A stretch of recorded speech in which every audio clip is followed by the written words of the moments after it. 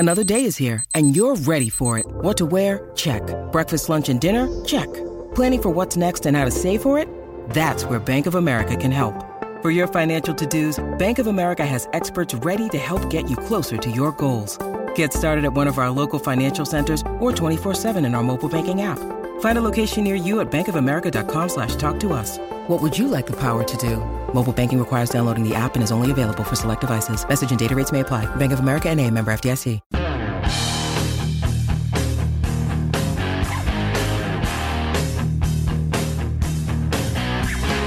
Make the logo big. Make the logo bigger. Make the logo big. Hey, everybody.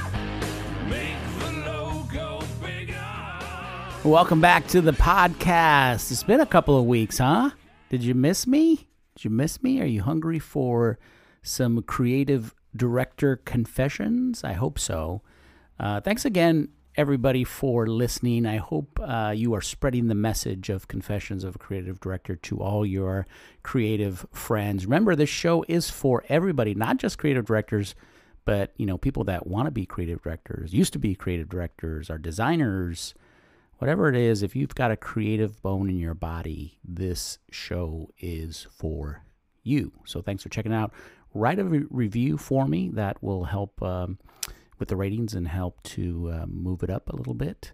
But really, just thank you. Thanks for listening. I'm having a lot of fun producing these, and I hope you guys are getting a little something out of it. How was your 4th of July weekend? Can't believe that it's already July that we're into, and we're still pretty much locked down, and I don't think that's going to change anytime soon. The good news is, for those of us who are lucky enough to continue to be employed, is it's really a great time to dig into some new skills, to dig into some new creative outlets, and really just kind of fine-tune your chops during this time.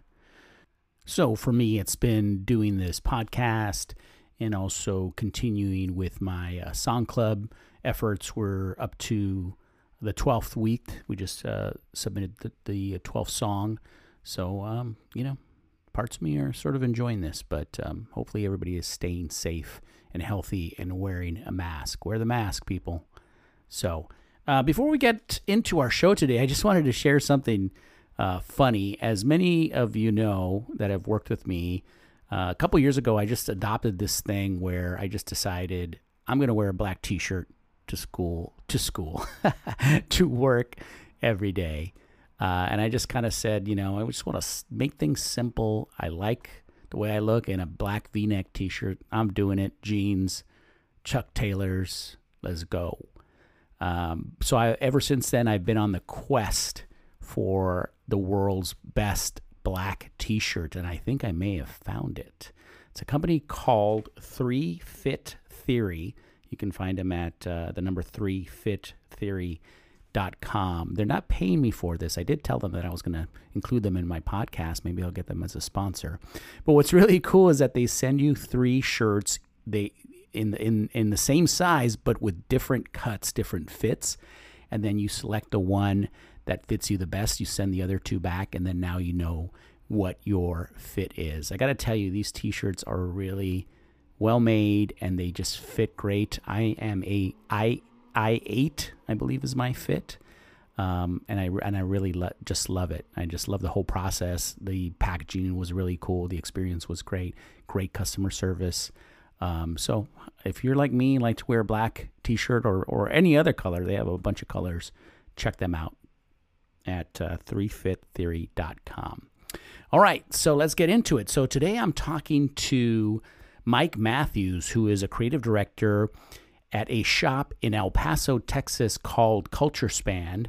Used to be called The Laster Group. That's where I got my start back in 1996, I think I determined. It's owned and run by a woman named Nancy Laster, who's just a wonderful person. I talk a little bit about her and what she means to me at the beginning of the show. I started to get a little bit choked up because she's just really awesome. But this is a a small regional agency, not that small really. They're about the same size as we are. But what's crazy to think about here is, we spend a lot of time talking about the quote unquote big boys and the big agencies, but there are thousands of agencies across the country that are doing incredible work for local and regional clients. They're innovative, they're super creative, they're hungry, they're passionate. And this is one of those agencies. I go to their website, I go to their socials all the time and just marvel at the stuff they're doing, steal some things from time to time. I confessed it, so it's not a big deal. But just steal some things that they're doing. They're super creative and they're just out there. And I just thought I want to have Mike on the show because I want to learn a little bit about the secret sauce that they have. So without further ado, let's get into it with Mike Matthews. All right. Hey, Mike, how are you? Good to see you. Oh, it's good to meet you, man. Good to see you. Finally, we spoke previously, but it's nice to put a face to the name. What's going on? How are you holding up there in El Paso? As good as we can. You watch the news. You just try not to get too hyper focused on it. Just focusing on work, sticking to the game plan, trying to do the best I can from my remote location, and getting used to this work from home. I like wearing shorts every day, though, so that's cool. Yeah, exactly. It's pants optional every day, which I definitely like that. Although I try not to, you always have to be careful when you're doing the Zoom or the Teams or whatever. And it's like, whoa, I'm wearing shorts down there. So, but anyway, thanks for taking the time to join the podcast. I really appreciate it. Sure. First, very important stuff here, but I want to know what you're drinking because, as you know, on Confessions of a Creative Director, we always have to have a cocktail. So tell us a little bit about what you are enjoying. What frosty beverage are you enjoying? So sure, yeah. I guess I'm trying to tap into my inner ad man. I got myself actually a martini here, but the way that I like to do them is just like extra filthy. So as much olive juice as probably any one man can stand. A bunch of olives you can see in here, but a little something to take the edge off. It's 4:00 here, so I'm happy to be starting a little bit early. Excellent, yeah. So you went classic. You went Don Draper on me. I went classic, man. I went classic. Yeah, I like it. I go classic too, but this is my classic signature drink, which is a silver tequila and soda with a little bit of lime. Some Topo Chico? And some Topo Chico, yeah. That's right. I did use Topo. Sometimes I use regular club soda, but whenever I am able to find it, it's hard to find out here, but whenever I'm able to find it, I put that in there. So salud. Salud, man. Cheers. Thanks for joining the podcast. Chin chin, clink. Yep. Virtual clink.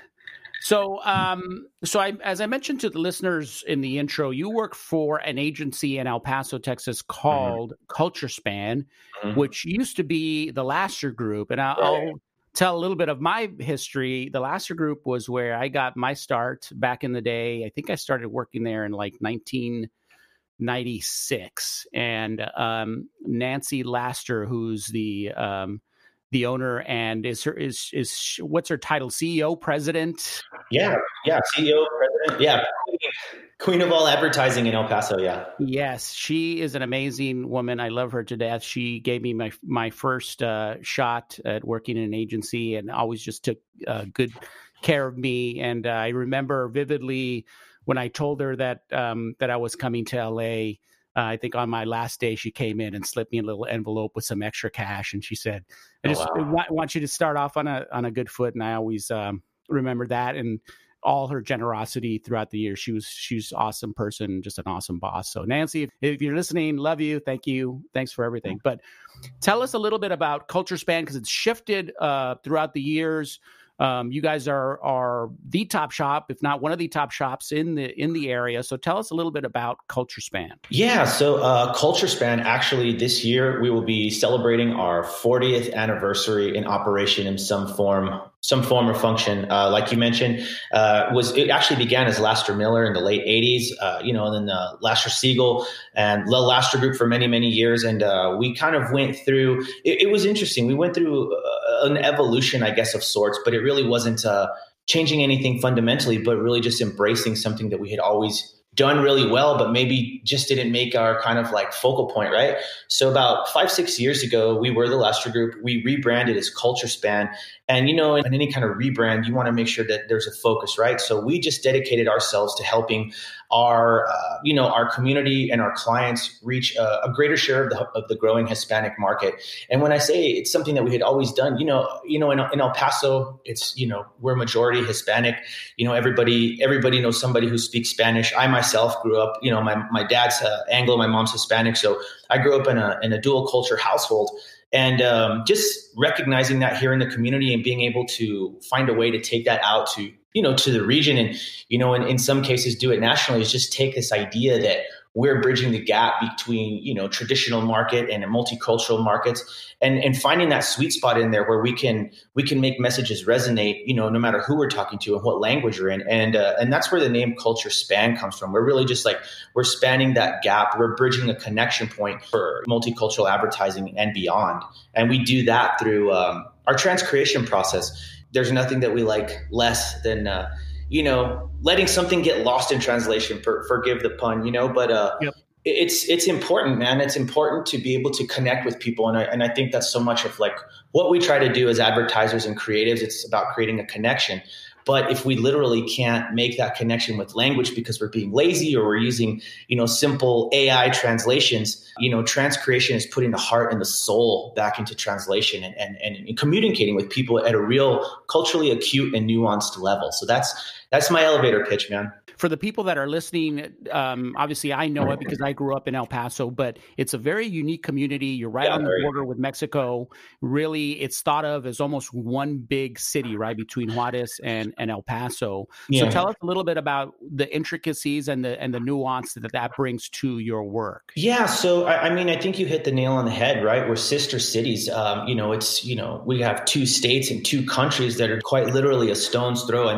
It's people don't really understand how close of a community we are. You hear things on the news and you see all kinds of stuff. I think people have a big misconception about what this community is like, but it's filled with passion and color and vibrance and so much creativity. And you alluded to it. It's a big border community, but more than that, it's like one of the largest border communities in the world, man. So what happens here, we can see ripples of that happening across the country. You see kind of really rich, deep Hispanic populations popping up in places that you might not normally see it, and that's what we're trying to do is we're trying to identify those and reach out and help those communities have a voice and be messaged to and be reached in a way that's going to be beneficial to them. And teaching these potential clients, it's okay to take a step back and really evaluate what these messages are and what you're really trying to communicate and who you're trying to communicate with. So, what happens here, we see ripple effects across the nation. So it's nice to be kind of in this proving ground for multicultural marketing, because we live it every day. We breathe it. You can't go anywhere without seeing, messages in dual languages. And I, for one, think that that's beautiful, being able to cater to people and speak to them in a language in a way that they feel most connected with. And most importantly, most heard, nobody likes to be spoken at, but if you have a conversation with me, you start a dialogue, that's where it's at. That's where connection happens, Right. That's interesting. And it also brings up an interesting thought. And I wonder how it comes into play with the work that you do is not only, let's say, if you're doing a TV spot for one of your clients, taking that into consideration that it may be seen across the border, right? So what does that do for your process? When you're thinking through an idea, does that come into the equation, or are you thinking strictly about how do I reach the folks in El Paso, or are you thinking about, hey, this might be seen in Juarez too? How do I adjust that to be inviting to them? Because lots of people coming over the border every day from Juarez into El Paso to do shopping. It's not unreasonable to think that they're also seeing the advertising or hearing the message. So I'm just curious if that factors into your planning and your creative. Yeah, every aspect of it. And that's a great question because in a lot of ways we're international. You know what I mean? Like it may be, you can see Juarez, from many places in this city. And that's Mexico, man. That's Chihuahua State. So yeah, in a lot of ways, our work is international, and it does play a big factor in it. And, at pretty much every level, Culture Span is not only advertising, it's not only creative, but it's marketing strategy. And, one of our old media directors said something like, without strong media, it's like winking at someone in the dark. Every aspect of what we do takes those cultural nuances into account, right? I mean, some things just don't land. And more importantly, dude, some things just don't translate. And we're okay with that. And it's about finding that new lane for the messaging. So it definitely factors in really heavily. I mean, it could be, everything from art direction on a set. Like what does this family dinner need to look like? Right? Yeah. Maybe it's a holiday. So what are we serving on the table? What kind of decorations would be up in the background? I mean, it's the little details give you big results, and it's not just the language, but it's just this whole palette that we're able to work with the visuals and, the music that we use. I just, we're real careful even with the music. We don't want to get something that's like patronizing or use something that's cheesy or prototypical. We're looking for that new lane, right? Okay, like what are people listening to? What are people really into, right? I'm not going to take this outsider perspective. I'm going to immerse myself in the culture and let that be the story of the day. You guys have definitely gotten or have been very good at that. I steal from you guys all the time. Oh, yeah. With my team, I'm always directing them to your social pages. Gabe Acuna, who works there with you guys, incredible guy who I've known throughout the years. Just, we never got a chance to work together, but we've kind of struck up this friendship and we touch base from time to time. And I'm always telling him, man, you guys are killing it on your own promotional social pages. But what I also love is some of the spec work that you guys have done for brands like Dunkin' Donuts. I saw some stuff on there for the Rams. I saw the thing you guys did where you did the little hieroglyphics on the beer bottles. Yeah. But getting back to the spec stuff, I love that. So, and I'll put a link to what I'm talking about on the on the website so the listeners can hear it. But I'll just quickly explain what they've done is they'll go out to various brands like Dunkin' Donuts and you can explain it probably better than I can, but you basically are saying, hey, Dunkin' Donuts, if you really want to reach the Hispanic community, here's what it could look like. And you guys do a whole campaign. You did visuals, here's what your packaging could look like. And I love that for a number of reasons. One is you're putting it out there, whether it leads to real work or not, who cares? You're putting it out there, you're showing your chops, you're providing value, and frankly, you're just it seems like you guys are having fun. But tell me a little bit about the thought process that goes into some of that spec work. Yeah, thanks for mentioning that. Yeah, I think you prefaced it really well. I mean, we're in El Paso, and I think sometimes even to people in Texas, you get okay, where's that again? We're the far left edge of Texas. We don't get looped in with Dallas and Austin and San Antonio, but we have chops, man. So something that we always try to push to the team. And I think that it's always in there. There's a little fire, right, to get noticed and to say hey, let's raise our voice. And sometimes we just take a swing and it's fun. And the Dunkin' Donuts was a perfect example of that. It always starts, the way any great creative conversation does. We're having a beer, we're just talking shop. And we said, wouldn't it be cool if, right? And then, so we said, okay, well, what if we take a what if? And then we made it into something. And the Dunkin' Donuts project was a prime example. So we said, what if we introduced our transcreation process to, our community and people who follow us on social media, but in a practical way? What does transcreation look like, right? So we transcreated some treats from Dunkin' Donuts. We transcreated the packaging. And so what we did is we introduced kind of some of our fun and favorite little, we have a world famous bakery here. It's Bowie Bakery, man. And they do all sorts of good little pasteles and cookies and stuff like that. And so we took some of our favorite, kind of Mexican influenced breakfast pastries And we said, let's give it a spin. Let's put those in the box. Let's introduce the world to some of our favorite flavors. And then so we kind of just did the styling on the box too, some like little cultural cues.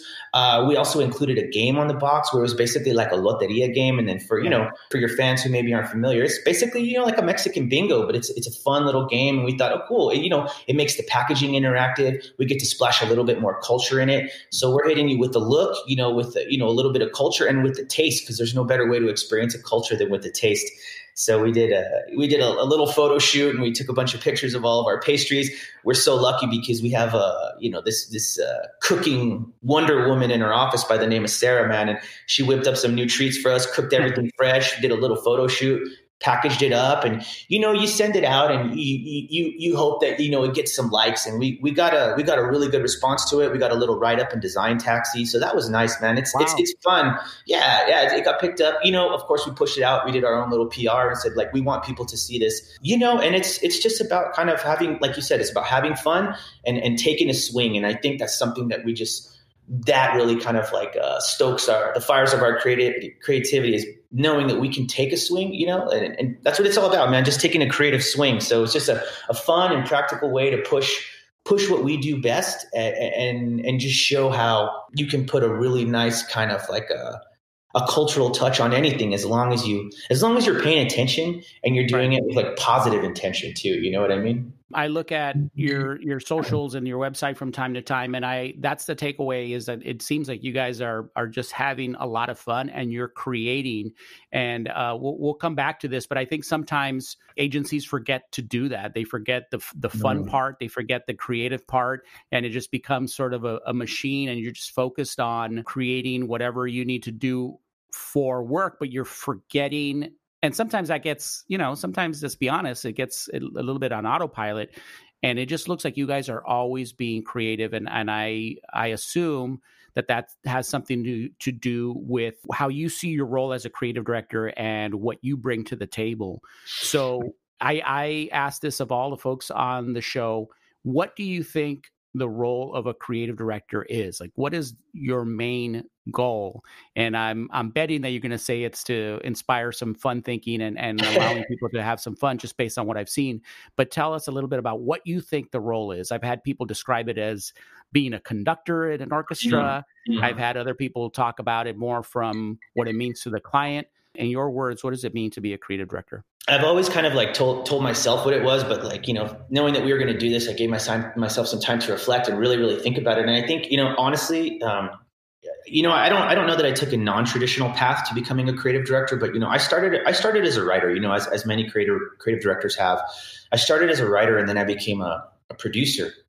And then after I was a producer, I became a director. And it was something that I learned as a producer that I carry to this day as a creative director. And I feel like as a creative director, you are a procurer and a propagator and a proliferator of talent. You got to see it in people, and you got to help stoke it, and you got to push them. You really got to push people, and then you got to kind of get out of their way. You know what I mean? And I think it really comes to life in a lot of the work that we do, because we have a lot of talent matched with personality, and when you put those together, they really come through. So it's, for me as a creative director, it's a curator of talent. There's so many things that my team does that I don't want to say I could never do, but they just do it so well now. So I say, let's prime you, let's pump you up, and let's let you do what you want to do, because your boy Mike is going to sell it. Whatever it is, I'm going to sell it. I'm going to get out there. I'm behind you 100%. I don't think we're afraid to take creative risks. And that's what it's all about, man, because no risk, no reward, right? So it's a propagator, a proliferator, and a procurer of talent. You also got to be a good editor too. I will say that. Yeah, editing is important. But so it's funny, because I sometimes describe the show as a little bit of it's part therapy for me mostly, maybe for the guests too. I don't know. But how do you get out of the way? How do you avoid the temptation of wanting to go in there and be big man on campus and be the Don Draper, right? I always use that. I wrote this piece on LinkedIn about the lie of the big aha moment, right? In shows like Mad Men or in other shows, right? They always show this moment in a pitch where the guy calls an audible and he gets up and delivers this really eloquent speech, and then everybody like turns and starts, doing the slow clap. And it's like, that's it. You got it. And they sign the contract right there. And that never happens. Right. But that's the ideal of what people think. So how do you avoid wanting to get in there and mess with that and be more involved than you need to? That's a really good question, and I'll be as honest as I can. I'm working on that. I'm working on that. I think something that's really helped is I think departmentally, coming out of the studio where I was the producer and then ultimately the director, it pretty much is what I say goes in that capacity, because you need to be that role. The director needs to be guiding the ship and helping to call the shots and keeping things on track. And I thought it would be a natural translation to creative director, but it's really not, man. It's just it's a lot of listening. If my team hears this, I want to do that. I want to give them all credit. They're so good and they're so strong that I think what I try to do now and train myself to do is just provide creative parameters, right? Because I'm walking in there with a goal, right? I have an objective. We have marketing objectives. We have messaging objectives. Sometimes we have creative objectives, but it's just giving them parameters to be able to do their best work. And we're going to work on it together. It's never a set it and forget it type of a thing. I like it to be collaborative. I like to be involved, hopefully not to a fault, but I'm the type of guy who's like, let's just start sketching. Let's get some sketches going. Let's throw some ideas around. What do you think? Pull everybody in that needs to be in there. I get in trouble for having like these meetings with the full team, but it's just like, look, if we start on the same page, we're going to end on the same page. So it's just a lot of listening, it's a lot of listening. And when somebody has the ball and when they're running with it, you just kind of use a cheesy like football analogy. You just like run defense for them. You know what I mean? You help kind of get all the distractions and the encumbrances out of the way. And then when it's time to shine, they're going to score big, and they always do. I mean, my team always does me proud, and it's a matter of just kind of like listening, guiding, but equally kind of just stepping back. I don't have to be the one with the big idea all the time. And that's the reason why I asked that question, because I've struggled with it as well, because that's just kind of the natural instinct, because we're also creators ourselves, right? We want to continue to be creative and show our chops. But what happens is, my experience is that it's what they call the anchor effect, right? Right. If I'm in a meeting with everybody and I say something, typically people will start to latch onto it. And maybe it's a decent idea, but everybody latches onto it, and then you start riffing on that idea and you start going, and then you potentially missed out on another idea because everybody latched into the idea that the boss threw out. Yeah. Right. So it's kind of a dangerous thing. So but sometimes you also have to do that because everybody is super busy on doing the actual day-to-day work that needs to get done. And you need to create ideas, and sometimes you do have to get in there, but it is a little bit tricky sometimes. Yeah. I mean, something that I've tried to do, and the reason I said I'm working on it is because, I've had these kind of end of the day or maybe over a couple beer conversations with my creative team. And I'm like, how do you guys feel this is going? Let's reflect on this project, right? How did it go? Did we do what we wanted to do? Did we push it? And then we start getting into these deeper conversations where I ask, do you feel like I'm cannibalizing the creative time? And it was important for me to ask something like that because they kept it real with me. They were like, look, we just know that when we're going to do something, they literally said, you have us spoiled. Because you come in and you know what you want to do. And at that point, it's just kind of like delineating tasks and seeing who's best for what piece of it. You're going to be on the logo development. You're going to be over here on the creative. And I have my little teams that I put together. But that really stuck with me. Like, you have us spoiled. So I was like, okay, all right, it's time to kind of like reevaluate my approach, right? So now what I try to do is, like I said, like you mentioned, I can totally appreciate that anchor effect. But what I try to do is make sure that when I come to our first meeting, I got something on the table. And it's like you said, we start to riff, we start to have some ideas, we chop it up. But then basically what I try to do is pause it right there. I said, okay, let's break. We got one good idea in the can. You know what we're trying to do? I will task out. All right, I want, a couple concepts from you. It can be anything. Let's free associate. Come from left field.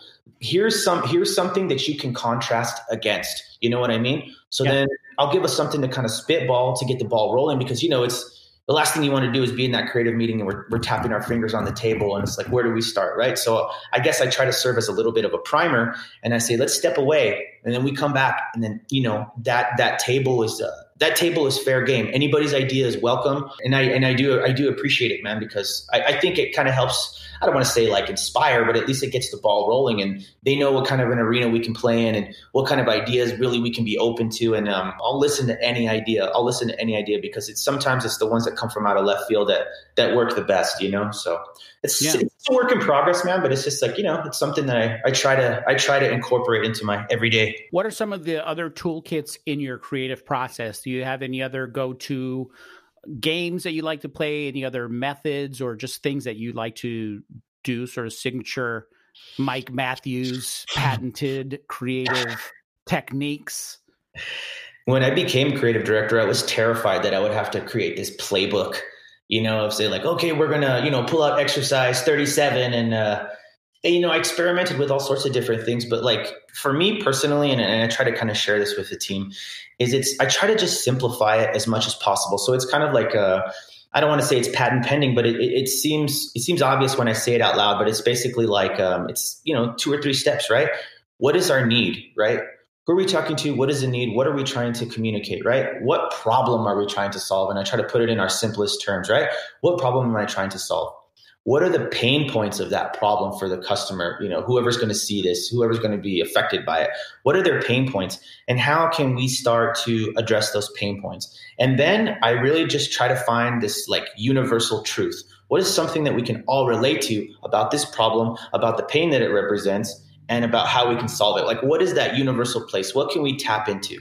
And then I feel like once we have those kind of three things down, or we're talking about them and we're exploring them, then after that, it's just like, okay, well, what way do we want to address this? Is this something that can be done, with a more of a humorous take, or is this something that needs some emotion and some sentiment behind it? So I just try to boil it down. That's what I've always done for myself. Because if I can, keep it simple, I think the rest will kind of start to fill in the blanks. So it's just, you try to get that, that core line of thinking, and you make it as simple as possible. That way you kind of cut down on the clutter of trying to think of the most innovative and different way to do it. Sometimes simple is better, and you can always just build on that. So that's my personal approach. That, and then a lot of running.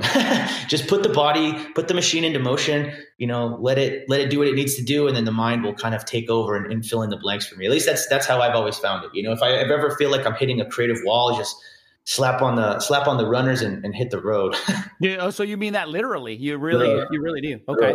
Literally. Yeah. I'll put my body in physical motion, and then kind of like it allows the mind to wander. And there's been so many times when I come back like sweaty and out of breath, but I got that tagline, or like I got that hook, Yeah. There's a video of a guy. I know I liked it, so maybe I might be able to find it on LinkedIn. But the guy, just when he gets stuck, he's a designer, but when he gets stuck, he literally puts on a particular song. I can't remember. It's some song that you would never attribute it, because this guy's kind of a sort of a big dude with a beard and stuff. Gnarly, but it's like a pop song, and he just runs around, and he videotaped it. He kind of showed it off, and it was just hilarious. And he said it works for me. And I think I commented like, I'm gonna steal that. I'm gonna try that out. So that's interesting. Yeah, a lot of people talk about, Steve Jobs talked about going on these walks, or just kind of introducing some physicality into the experience. So that's pretty interesting. Tell me what you think about. We talked a little bit about this on our pre-call, but tell me what you think about sort of the role of regional agencies, local agencies, because like I said, I'm looking at your stuff all the time and figuring out what I can steal and what what's interesting. And I get a lot of inspiration from you guys, from what you guys are doing. But what do you think the overlooked aspect is, or what people don't recognize about, smaller regional agencies? And actually, you guys aren't that small. I mean, we're about the same size as you guys. Mm-hmm. But what do you think about that? Because I know that the time that I spent there, I learned a whole lot, stuff that I still use today, because you kind of have to, and because you get a chance to work on a lot of different things. Yeah. But what do you think is the overlooked aspect of working for a regional agency like that? The overlooked aspect of working for a regional agency, I would say, honestly, I would say probably just like, access, touch points, the level to which you can be involved in a project. There's and I can't speak from experience, but from the experience of maybe being at a larger agency, in a bigger market. But I have had so much access to everything, you know what I mean? From either, face-to-face meetings with CEOs, being able to speak to everyone from the top, working on every aspect of a project, just how many touch points you're able to have. And, I don't know if that becomes gated, if it's at a larger scale, but it's just being able to be involved in every aspect of a project, jumping around, learning about so many different roles. I mean, becoming creative director was kind of just this like penultimate goal that I had I said by a certain age, I will reach this goal. But it's crazy how much I was able to do before that became a reality, when I thought that becoming a creative director would give me that access. But now it's I got to hit every little touch point. I mean, that's pretty much it, man. It's just like being able to have an impact and to be able to touch so many different aspects of a project. And another interesting thing is just being able to do more. I don't want to say with less, but sometimes a little bit more limited. My budgets aren't enormous. You know what I mean? So right. It forces you to be resourceful, and it forces you to be, obviously creative, but it forces you to try hard, like you work your ass off. Yeah. And so much of it is in your hands to make this thing, this idea, this concept, this approach, this spot, this creative that your community hasn't seen before, to make that happen. Because, you're doing more with this, with a little bit less. Yeah. And we talked about this as well. I mean, you'd be surprised because, the budgets across the board, I think have come down a little bit. Mm-hmm. And I think, and I think brands are wanting to do more with less. So I think it's all the same thing. Sometimes the scale is just a little bit different, but I think it's all pretty relative. I think you're right. I think you probably do get more access. You probably get to more of the decision makers more readily, and probably have more input from them. So that's pretty interesting. And I do remember that a little bit from my experience there as well. So we're going to take a little break, but before we do, it's time for the 2-minute hot takes. So I have not shared these topics with Mike. So basically, I'm going to give you a couple of choices here, and you got to very quickly, within 2 minutes, I'm going to set a timer. You have to give me your choice between the two. You'll see what I mean here in a second. Gotcha. And give me a short reason why you chose it. So I put in a couple of the last one, could put your El Paso creds on the line. So I want you to get prepared for that. I'm real interested in the answer too. All right. So no pressure, but here we go. We're going to start the clock here, and okay, we're going. All right, pre-production or post-production? Pre-production, man. The devil's in the details. Coming from a producer background, director background, if everything's in line, everything will stay in line. Okay, I like it. Uber or Lyft? Lyft, and here's why. I've taken both. I've tried both, and I leave it up to the drivers, man. I'm going to take their recommendation over anyone, and it's clearly Lyft. It's Lyft. All right, interesting. Netflix or Hulu? In terms of, I was kind of thinking about it in terms of like their original content, but you can think about it. Okay, original content. I say Netflix, man. They're dumping so much money into original content. They're giving people a shot to get their stories told, and I love that. I just love that the patronage that's there. Netflix. All right, cool. Pen and paper or laptop?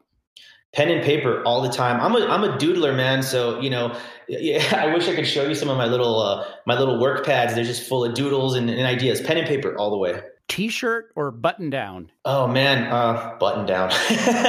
Button down guy. You can't see what I'm wearing, but it's a button down. The funkier, the better. I like it. All right, music or visual special effects? Music, dude. You're a musician. For the listeners, I'm a musician. It's sound design, music. That is the people. It's so underrated, but that is the missing component. That's the magic to me. I agree. I love it. Okay. Work from home or office? 3 months ago, I would have said work from home. But the office, man, I'm a collaborative guy. Zoom and Teams only go so far. I need to see my people. It's all about kind of the action and the excitement that you get in the room, that goosebump feeling when you're working with your team. All right, cool. I saw that you're a music festival fan. So Coachella or Bump? Oh, you didn't. No, it's all right. You could have won. You could have won $20,000. Did I mention that? Oh, I think I man. forgot that. So you're a music festival person. So Yeah. Coachella or Bumbershoot? Ooh, man. I'm going to say Bumbershoot. Okay. Yeah, I'm going to say All Bumbershoot. right. Okay, we're getting into this is one that's very important to me personally, but Fender or Gibson? You're a guitar player. Fender or Gibson? Ooh, I'm going to go Gibson. I'm an Ibanez guy myself, but I'm going Gibson. All right, you could have said Ibanez. All right, that's Yeah, I'm more of a Fender guy, but all my rigs, all my weapons are Ibanez: bass, guitar, acoustic, all of them. all right. I'm more of a Fender guy. I just recently got my first Gibson, so I'm excited about that. Okay, here it is. Here's the big question. El Paso, you've gone out for some beers, some cocktails with some friends. It's getting late. It's time to have a little late night grub.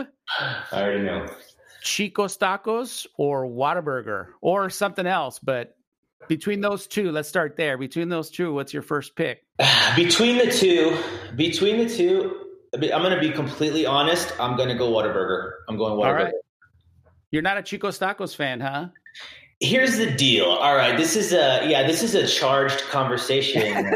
Charged conversation, man. You really want me to get into this? For anybody that's listening, that's from El Paso, you would understand why this is such a heated conversation. Chico's Tacos is this like it's a polarizing thing. Yeah, it kind of is. It's kind of polarizing. But okay, so go ahead. I don't want to. Am I putting you any kind of mortal danger? Like people come after you? Maybe. It is what it is. I was raised on it. I was raised on it. We had it all the time, and maybe I just overdid it. You know what? I need to go back and I need to give it another try. But if it's late night for me, honestly, the new flavor, and I feel like is a Cometa. It's like a flautas place. You get some good food. If you're back in town, let me know. I'm gonna take you to get some Cometa. But for me, it's Cometa. There's never a shortage of Instagram videos you can capture from the Cometa as well, too. Late night shenanigans in El Paso. Really?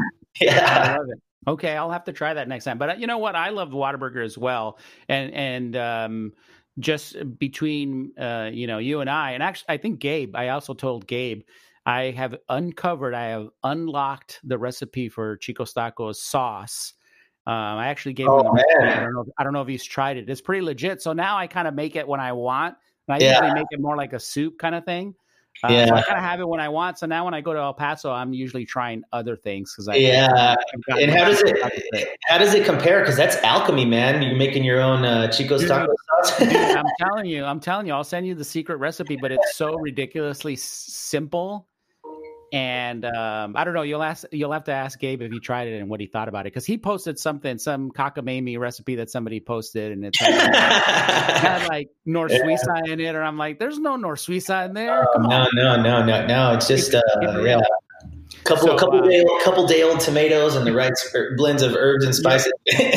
You're pretty close, but I don't want to divulge it because I may get sued by those folks. But anyway, so we're gonna take a short little break, and we'll be back with more of Mike Matthews. Hey, it's Jaime. If you're a brand, product, or service looking to reach creators, creative people, creative directors, designers, etc., hey, I know a guy who's got a podcast that's geared towards those folks. So if you'd like to be a sponsor on the show, go to cdconfessions.com and drop me a line. I'd love to hear from you. Now, back to the show. All right, and we're back with more with my special guest, Mike Matthews, creative director of Culture Span in El Paso, Texas. So I'm curious to know, where do you draw inspiration from? Are you reading any books or any podcasts or documentaries, or where do you go to get sort of your inspiration for your work? It's really odd, man. I don't really have like this kind of like perfect source for inspiration. I try to stay aware. I try to stay attuned. I dig through a lot of creative. I read a lot of blogs. You know what I mean? Listen to a lot of podcasts, watch a lot of movies. But it's weird, man. I tried to put my finger on this earlier, and I don't know. I don't have this like perfect resource. just try to keep myself exposed to interesting things that I find interesting. You know, I've been listening to, you know, I got a lot of free time in quarantine now. I've been listening to a lot of podcasts, a lot of comedian podcasts. And what I've been doing is not, you know, I'm kind of like digging into this, like this wealth of comedy. And I love when they break it down and they talk about the art, you know, to some extent, the science of comedy, what makes things funny. How do we relate to each other on this crazy level? To me, it's like this modern day philosophy. So I've been kind of letting myself get lost in that this kind of like deconstruction of language and, you know, how we communicate with each other. There's a finite number of words. Will we ever have will we ever hit a critical mass where there's nothing new to say or no new combination? I doubt it. But, you know, that's what I've been letting myself get lost in, just like a lot of comedy. I think it's modern day philosophy, man. And it helps me create neural pathways and think of different ways to combine, you know, this phrase and this idea. And that's where I've been spending a lot of my time creatively and just recharging the batteries. That's interesting. And that's probably what I miss about working for an agency like Culture Span. We really don't get to do, at Advantage, we mostly do experiential big events and stuff. We do some content, but we're not making spots, commercial spots. And I do miss that part of it. Does that study of what makes things funny or interesting or whatever factor into your TV production work? I imagine it does, right? If you're planning a 30-second spot, it's like you have 30 seconds to tell your story. I got to imagine that you're probably, whether you know it or not, utilizing some of that stuff in the TV work, especially, or the radio work too, because I'm sure you guys still do radio, right? Yeah. Oh yeah. Yeah, absolutely. 100%. It is. It's that careful concoctions of words and phrases. You know, I love the challenge of the 30-second format. I still love it. You know, I pore over it and I obsess over it, but it's really about just that magical combination. You know, it's like when you hear something and you know it works and it clicks, or you get that, you know, kind of like unprompted laugh, especially if you're trying to write something that you feel should be humorous. It absolutely plays a part into that, because again, at the end of the day, and why I'm so kind of like obsessed with it is because it is about relatability. It's about kind of finding, I mentioned it earlier, that universal truth, something that we can kind of like, we can all connect with and be like, either like, that's funny, or like, that's true, or I hadn't thought of it about that way, but you know what, you're right. So yeah, it definitely factors into that. It's all about just making a connection with words. It's such a powerful tool. But I think you guys are pretty well positioned in what I think is the agency of the future, right? I think more and more brands. I was on a call today for a prospective new client, and they had like 3 or 4 different agencies. Wow. And I gotta imagine that, you know, especially given everything that's happened here in the last few months, that there's going to be a consolidation. I think an agency that can do more effectively, efficiently is gonna fare well going into this next era, I think. So I think you guys are well positioned for that. Do you agree with that, or do you think that? And I know I just led you a little bit with what I just said, but do you agree with that, or do you think there's still a case for, should there be a trans creation agency and a general market agency and a social agency, or do you like this approach of maybe combining some things? You know, maybe it's a hybrid kind of all of that. And I'll use El Paso as like a perfect test case for that. The skill set and the talent pool that is here now is so strong. So I would almost even propose like a different approach, right? I mean, I think we're really strong at what we do. We bill ourselves as full service, so we feel like we can handle the whole ball of wax. But, you know, we work with some really interesting, or our contemporaries are some really interesting, you know, boutique branding agencies, right? Or we have some teams who are just like really nimble when it comes to kind of like digital strategies and kind of taking that approach. So what I propose is, you know, my kind of like pie in the sky idea would be like, if we take somebody who's so good at what we do and we find natural collaboration points with, you know, this branding boutique, you know, other teams in our own city, I feel that if we were to combine forces, there's an easy way for us to be able to come knocking at the door of a major brand and use El Paso as that base of operations and become, you know, big agency X. You know, and on the call, you know, I told you, could we be the Saatchi of Texas? Could we be the Wyden Kennedy of Texas? Can we combine forces? And then imagine if it's almost kind of like a whole city coming together like Voltron to tell the story of your brand, to humanize your brand, to bring these like high level creative concepts to life that have some kind of a cultural acuity too. I mean, I'd love for that to be some kind of a potential reality. Yeah. So it's almost like, I love that. But so you're saying that each of the agencies would retain their own identity and culture, but you're almost working like a collective kind of. Yeah. Like, I think that's a good way to put it. A creative collective, you know, I'm a huge fan of just like reaching across the aisle. You know what I mean? I have this kind of like perspective this mantra that I tell myself that there's like kind of two sides to every story, right? And they're best told from the middle. So I see the value in these teams. We may be competitors in some arenas, but we're all contemporaries. And I see the strength of what they're doing and the strength of what we're doing. And yeah, if there was some kind of a creative collective, if we're, you know, Warhol's factory, but, you know, for advertising, what could that lead to? You know, I'm a big fan of collaboration, and I feel like there's so much untapped potential. It's just our proximity to this or that is a lot farther. And I wonder if, you know, there's obviously a potential that we could be overlooked, but if I can make a noise loud enough that it couldn't be ignored. Absolutely. I think that's a cool model. I think where it could get a little bit tricky, although I think there's a solution for it, is just, you know, the ownership part of it, or who's for sure. leading. Because sometimes, you know, it's tricky when you're working with other agencies. And I'm of the mindset of you just have to sort of decide who's the lead.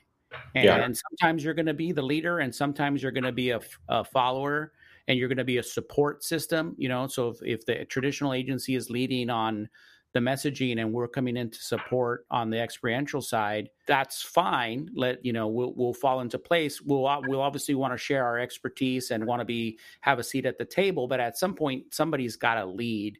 And then conversely, it could be that we're leading the way with an experiential concept and we need some media support, as long as there's an understanding that, you know, we're the lead, and then, you know, we need your expertise and your help, and we're going to take everything that you say into consideration. But somebody at the end of the day has to say yes or no. So that's where it gets a little bit messy. But the way that you described it, it's a neat concept, right? It's like this collective of really cool individual agencies coming together to, you know, service a client as one unit. I think that's kind of cool. I think you should. Yeah, I could see it. Yeah, I could see it totally getting messy. And that's why I say kind of just like it feels kind of pie in the sky, and it feels, you know, I hope it doesn't sound naive, but I just feel like there's you know, so many talents. And I guess just really that's the perspective I'm coming from. There's so much talent in the city. You know, I've seen so many people go and come back with excellent accolades. And now there's this vibe and this energy that's like, how can I take what I did in this city or that city and make it happen here? And I think that there's an undercurrent of that. And that's kind of like where this idea comes from, you know, like it starts with one step, you know, and maybe it's just that, you know, throwing that crazy idea out there and seeing what sticks. But, you know, who knows? I'm an optimist. Yeah, I think in our business, honestly, man, you have to, whether you call it, you know, being naive or being optimistic, or you have to, because I think this business will wear you down a little bit if you don't remain open to this idea. You become you can become very cynical, and then you're sort of on autopilot. And it's happened to me throughout the years, right? Right now, currently I'm in this place where I'm feeling like I'm on a really cool, creative, just reawakening. I feel like I'm on the verge of doing some cool, probably the best work of my life, I hope, with some new opportunities that are coming up. So, but if you don't do that, if you don't kind of take that posture of like, you know, wide-eyed kid, you'll get cynical and everything becomes autopilot, and you sort of, you know, give up. So yeah, that's I like your thinking. I think that could potentially work. If you weren't a creative director, what do you think that you would be doing right now? Honestly, I got a tiny little taste of it. We just for a lark, myself and my director of photography for my studio, you know, we're all in-house, full service, got our own studio, creative shop. You know, we took part in our city's 48-hour film festival, you know, like a year before last. Just helming that, directing that. We did it kind of mockumentary style, so we winged the entire thing. You know, you get your prompt.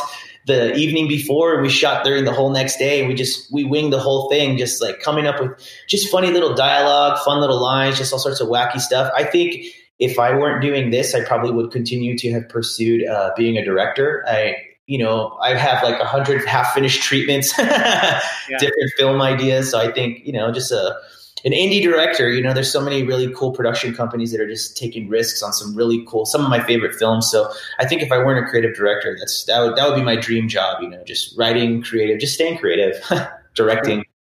But definitely still in the creative field. Oh yeah. Who have been some of your mentors coming up, and if you could share sort of a great piece of wisdom that you've learned from them or that they've shared with you? I have to say, with 100% credit, Nancy Laster, for sure, took a chance on an unknown kid, hired me as an intern, and here I am, 15 years later, VP Creative Services. And she just let me kind of grow into my own, man. She always saw my potential. She provided enough guidance, but also enough freedom to let me become the person I am today in my role and just in my personality and just, how I approach the team. Like, so all credit to her. But really, probably one of the people that I learned the most from, and it was a stern upbringing, was my senior producer when I actually started in the production side. Like I mentioned, I started as a writer, and then I became an associate producer. But my producer was hardcore, man. He was he and I were the writing team. And I just remember something he said to me one day, because I was kind of down about some concepts that I had worked up that just they weren't working or they weren't clicking for whatever reason. And I'm walking out the back door of the agency, and I'm like, "Hey, dude, do you have any advice?" And he says to me, and it just rings so loud in my head, he's like, "Well, you can't teach creativity, Mike." Oh man, that was such a gunshot. But I knew really what he was. I really knew what he was digging at. He saw how to motivate me, and he knew exactly how to motivate me. Anytime anybody says, "Well, maybe you can't do this," or they put a challenge in front of me, and maybe you're like that too, dude. I was just like 100% invested, and I was like, okay. Then he tapped into that, let me prove you wrong. And just dig in and try harder. And maybe I was phoning it in, or I was getting frustrated. So I kind of just gave up on it, but just that stuck with me. And I was like, shit, you're right. And I just came back the next day, dude. And I never looked back. So that was some tough love, but I really do value that. A couple of other challenges he gave me too. But that was the one that really stuck out to me, man. That really stuck out to me. So you gotta be a little bit more gentle probably with people nowadays, but I appreciated that kick in the butt. I'll be honest. Yeah. Sometimes you need that. Sometimes you just need to be honest with somebody, and you do. I mean, some of those lessons, I know I've had those same kind of lessons too, where it's a little tough love, at the right moment, at the right set in the right way. Can really go a long way. Piggybacking on what you said about Nancy, again, just gushing a little bit. She also gave me my first chance. I think I was telling you the story. I walked in with a music video that I had shot as a college project as my only proof that I could do anything. And she took a chance on me, and here I am, all these years later as well. And I used to love, like, anytime I would do a radio spot or a TV spot, I used to love coming back to the agency to show it to Nancy, because it was just she always gave me good feedback, and when she liked it, it was always like a really special moment. So she's awesome. For sure. She's certainly a champion of her team. I will say that. Yeah. Always and forever.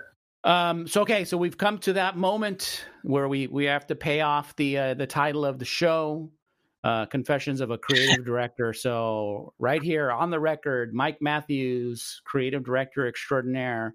What is your confession? Oh man, I thought long and hard about this one.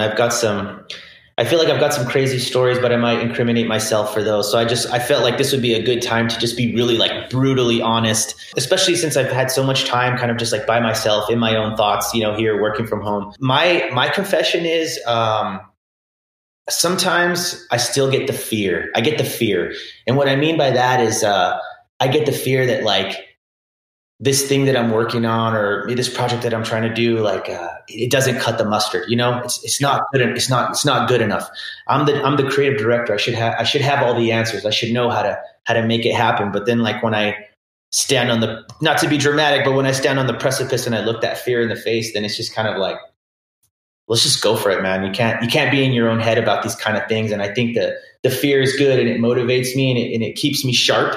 But yeah, man, I still get the fear. Like, am I a hack? Are they going to realize that I'm no good at what I do? But yeah, I think it's important to have that. Don't let it consume you, but I think it's important to have that because it challenges you. And obviously, based on my other anecdotes, I need a kick in the ass sometimes. So. That is probably a confession that many of us share, is that fear, right? And they call it imposter syndrome. They have all kinds of names for it.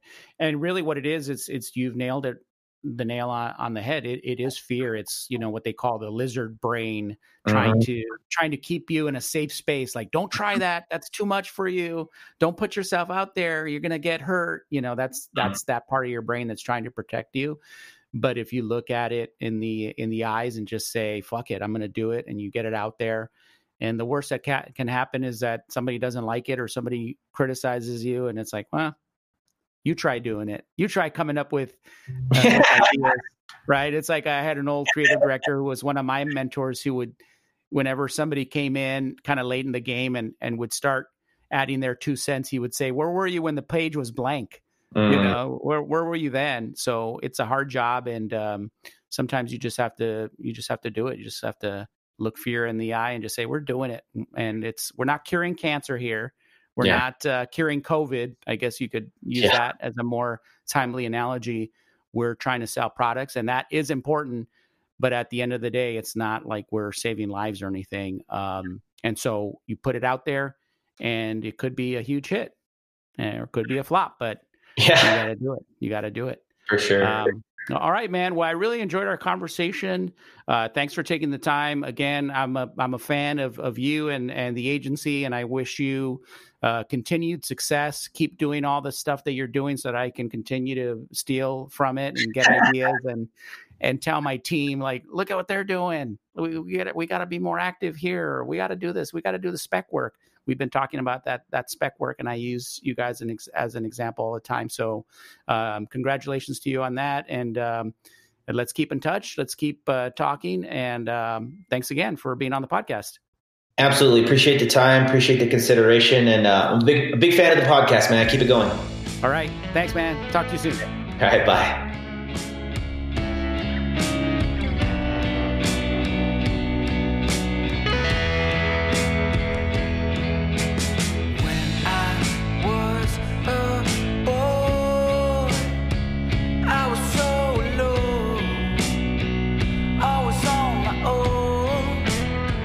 All right, that's a wrap on episode number 6 of Confessions of a Creative Director.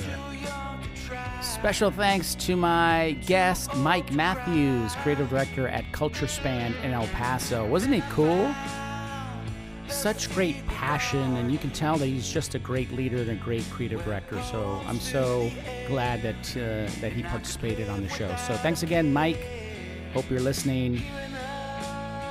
Our theme music, Make the Logo Bigger, composed by an unknown band from somewhere on this great big planet. I still don't have any idea who they are. This is a thing. This is a bit now. So if anybody knows, shoot me an email. And you're listening to, I think this is song number 11 from my song club.